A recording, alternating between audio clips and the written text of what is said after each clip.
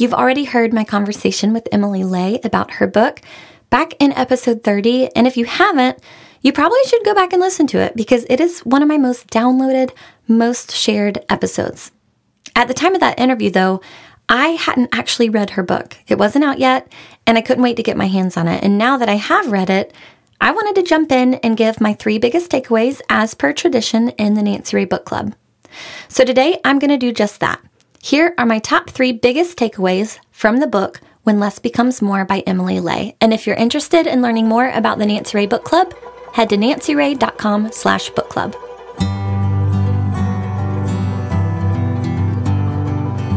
You're listening to Work and Play with Nancy Ray, episode 51. Much of our daily lives can be divided into 2 categories, work and play. Simply put, that is where our life and our legacy take place. This is a podcast all about learning to work and play well, which leads to a healthy soul and a fulfilling life. Let's dive in.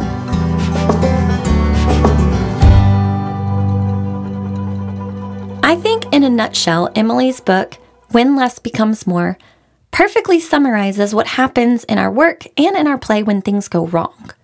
When things start to feel really out of balance, really stressful, you start to get anxious. And the bottom line is, it's all too much. When all of it, work and play, it just gets too much. When our workload gets too much, too many meetings, too many projects, too many deadlines, we say yes to every opportunity thrown our way when we spread ourselves too thin. When our play even gets too much. How much we try to fit in our play, like our social calendars, they get too full when we say yes to helping in the classroom or trying to throw the most extravagant birthday parties for our kids and sign them up for 5 extracurriculars because we want the best for them. It's just too much. Back in my interview with Emily, I talk about the 3 chapters in the book that I was most excited to read.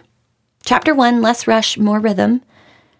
The second one was Social Media, Less Distraction, More Connection. And the third was Parenting, Less Great and More Good. And I loved those chapters.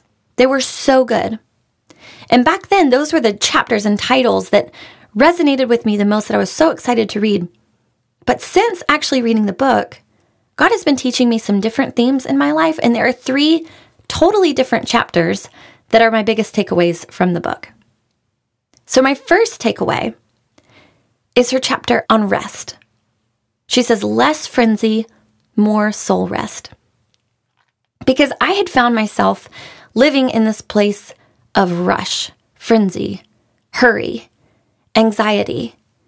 For the last 12 years, I feel like, as I've been running my business, it has just been all about all the things that I can accomplish and do. And then you add a baby into that, and then another baby, and then another baby. And talk about frenzy. I felt like I was living a life of frenzy, putting out fires. And just from the moment I woke up in the morning to going to bed at night, it was just crazy. And I'm learning that that place of frenzy really comes from just having too much on your plate. And I found myself this time when I was reading this chapter asking myself, where is there frenzy in my life now? Even after I've closed my business, what is it that's causing this state of frenzy? And it's not always due to the fact that I have too many things. I mean, there's circumstances, kids get sick, expectations aren't met. But really, it comes down to the fact that a lot of times it's my own fault. It's my own fault that I am anxious and I have too much, and it's just bananas in my mind, right? Bananas in my mind and crazy in my life, and it just feels like too much. It's because I'm saying yes to too much. Emily shares a story in this book of her friend who had just had a baby. She was getting used to newborn life and just really craved rest. I don't know that there's any other phase of life that you crave rest more than when you have a newborn baby. And she takes her baby and she goes outside on a warm day and just strolls through the garden and starts to take deep breaths. And the point that Emily was trying to make is there's a difference between just getting good sleep and actually slowing down and making moments in your life for soul rest, where the deepest parts of you feel like they are rested and replenished.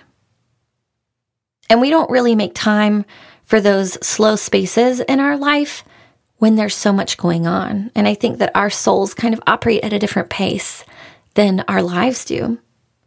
And so this chapter about less frenzy, more soul rest, it wasn't just about getting more sleep, which that is important. I know firsthand it's very important. But it's about making space for your soul to get what it needs. So what does soul rest look like?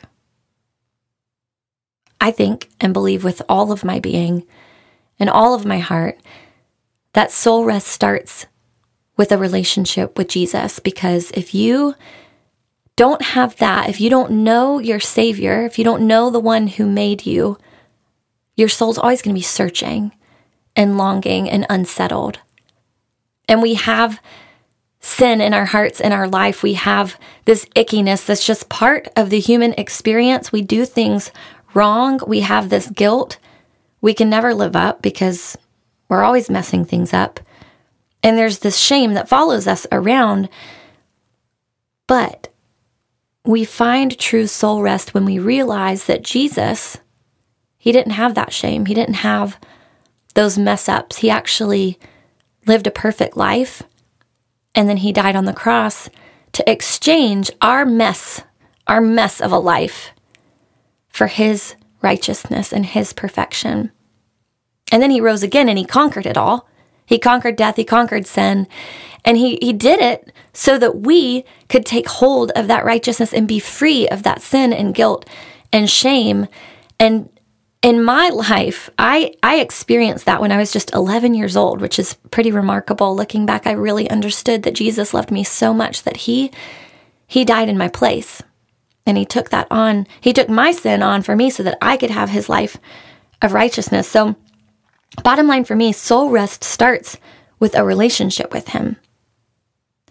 And from there, fast forward, I came to know Jesus when I was 11. Fast forward, now I'm 33 years old. I've been walking with him for over 20 years, but I'm still searching and looking for this soul rest on a lot of days when I just feel like things are out of control. And so it starts with going back to him. That's why I try to start every single morning with time just connecting with the Lord. And I endeavor and try to connect with him and abide with him and walk with him all throughout my day. Because the bottom line is there are going to be crazy days where we don't make space to slow down, but we can still have that soul rest as long as we are connecting with the Lord, because he's the true source of that. Now, there are some practical things that we can do to slow down our minds and our hearts and our bodies and slow down the rush and craziness in our lives so that we can hear him clearer. And I think I've learned that I just like to do it all. I like to be in charge. I like to have a plan and execute that plan, and that makes me feel really good about myself. But when I do that in my own strength apart from the Lord, I just start to get tired. My soul starts to get tired. And so the combination for me of spending time with my Lord every day, several times a day, connecting with him, crying out to him, even if it's just a 1 or 2 word prayer, Lord, help me. If that's it, that's when my soul starts to calm down and feel rested again. And the combination of that with actually getting things off of my plate and off of my calendar and saying no to things, freeing up my heart and my mind so that I can actually slow down, which feels like such a luxury and some days, quite frankly, an impossibility with 3 little kids who are quite literally on top of me any moment I'm with them. It feels impossible. But Jesus is everywhere and he's with me in every moment. And when I can slow down and say no to things and just make margin for time quiet before they wake up and slow down a little bit more after they go to sleep, I really do find soul rest daily. And it comes from my relationship with the Lord. That's the root of it all. My second takeaway is about the importance of wellness. And Emily writes this chapter about wellness. Her tagline for that chapter is less fake, more real. And this is something I feel like God has just been teaching me about.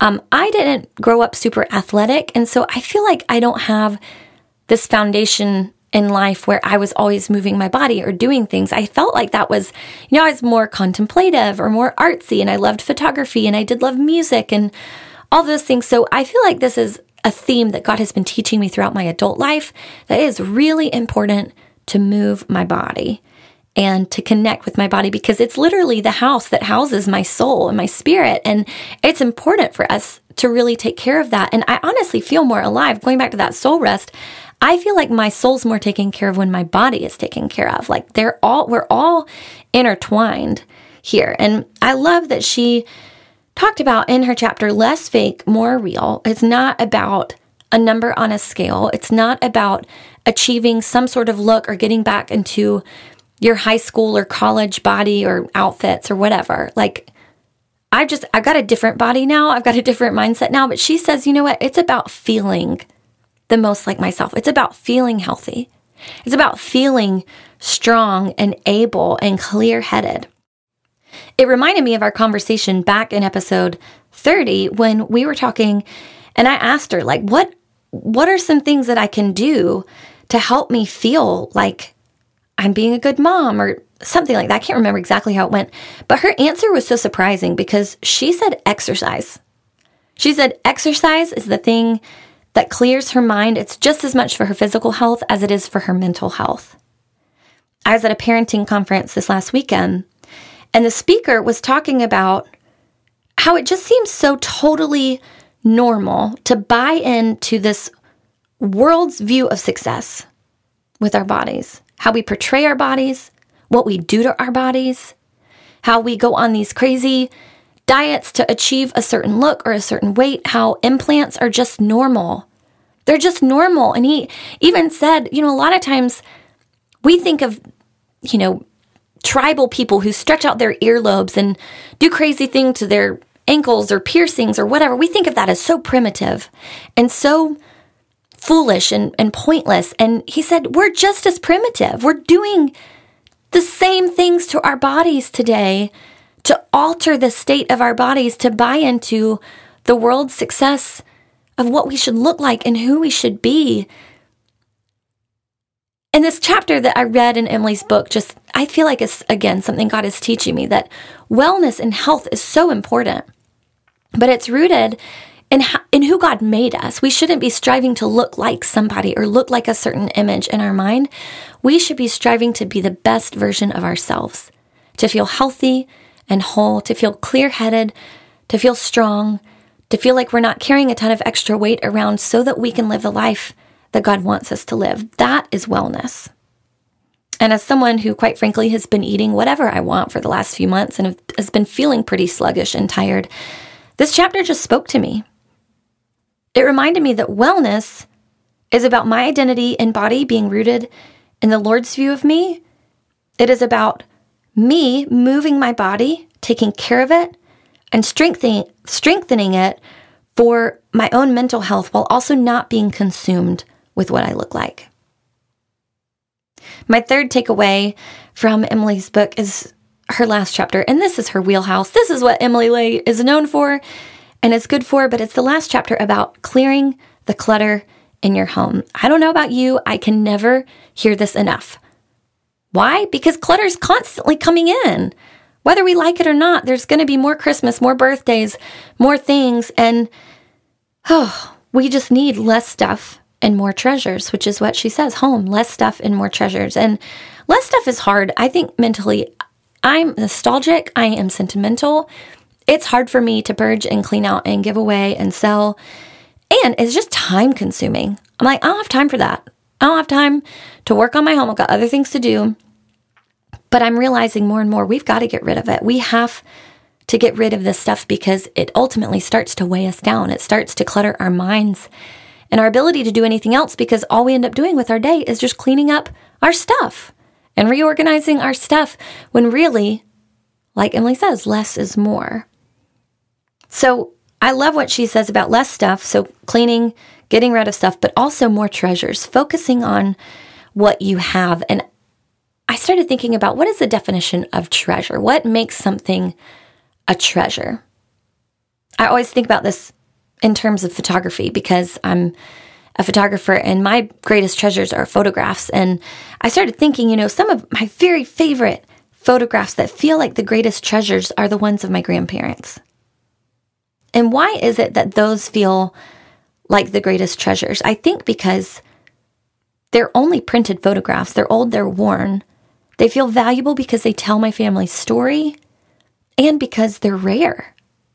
There's only a handful of them. It's not like the tens of thousands of digital photos we have today on our phones and our computers. There's only, maybe 50 of them total that I have of my grandparents their entire life. It's pretty remarkable. That's what makes it a treasure, is because there's not that many of them. And if you apply that to the fact that treasures are valuable and they're rare, if you apply that to everything in your home, you're going to have such a simple, beautiful home to just keep the things that are treasures. You don't need 10 of them because then they're not rare. They're not as valuable if you have 10 or 15 of something. You value them and treasure them when there's only one of them or two of them. So just as in photography, as I get a ton of photos in, what I do is I go through and I select the very best ones because I know I can't enjoy and consume all of them from a photo session or a wedding. I just go through and I cull and I choose just the favorites. And then I delete the rest. I never use them. I get rid of them. And if we can take that principle and apply it to our home, it would do us so good. I mean, Emily's mantra, I love it. It says, keep only what is best, favorite, and necessary. And so having that same mentality of choosing the favorites and deleting the rest, it's like, I want to do that in my home. I want to choose the favorites, the best, favorite, and necessary. And I want to just give away the rest so that my home can be this simplified treasure trove that has blank space and air to breathe and nothing that's like taking up meaningless space. So those are my 3 biggest takeaways from Emily's book, When Less Becomes More. And I definitely recommend it. It was such a good read. I love the layout of the book. There's some interactive pages where you actually write things down. There's beautiful photography throughout the book. And I just really love Emily's heart and the way that she writes. I hope you enjoy it.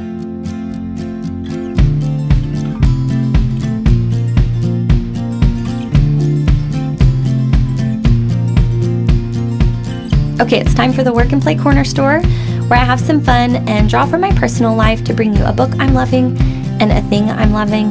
I might make a small commission off of it through affiliate links, and I'm grateful for when you use these links because it continues to bring this podcast to you every week. So today I'm, of course, adding the book When Less Becomes More, which is already in the corner store because I interviewed her, but I'm going to re-add it, as well as my favorite water bottle. I know that might sound random, but I feel like drinking water and continuing to replenish yourself goes along with the chapter of wellness. It's such a basic thing, but when I drink a lot of water in a day, it's one small thing that I can do to help myself feel a little bit more like myself and like I'm taking care of myself. All right, so I feel very hipster and trendy saying this, but here's the deal. I have a hydro flask, and I have the 20-ounce wide mouth hydro flask, which was given to me as a gift. But here are the reasons I love it. I love the texture on the outside. It doesn't get super cold if you have a cold drink in there, or super hot if it's a hot drink. It feels like, I don't know, it's hard to describe the texture, but it's like not super smooth. It's a little bit grippy, but it never sweats either. I like the 20 ounce because it fits into my cup holder. And I will admit though, some days I want the larger hydro flask because I want to be able to drink more. I might end up getting another size one day. I don't know, but I do like the 20 ounce because it fits in the cup holder in the car. Mine came with the hot lid that like flips up for coffee. So I went on Amazon and actually bought a straw lid that's also compatible with it because I just really love drinking out of a straw. And I don't have time to unscrew a lid every single time I want to drink my cold drink. And then I also have the hot drink pop-up lid as well, which is great. Well, that's it. Thanks so much for listening to episode 51 of Work and Play with Nancy Ray. Everything I've mentioned today can be found in the show notes at nancyray.com/podcast/51. And you can find me at nancyray.com or follow me at Nancy Ray on Instagram or Facebook. I'm going to close with these words from Emily. I have learned above all that less is truly beautiful, that happiness and contentment can't be manufactured, bought, subscribed to, or achieved by adding more to our lives. It's the counterintuitive action of stripping away the excess that allows us to discover beauty and joy in the good lives we already have. Thanks so much for listening, and I'll see you next time.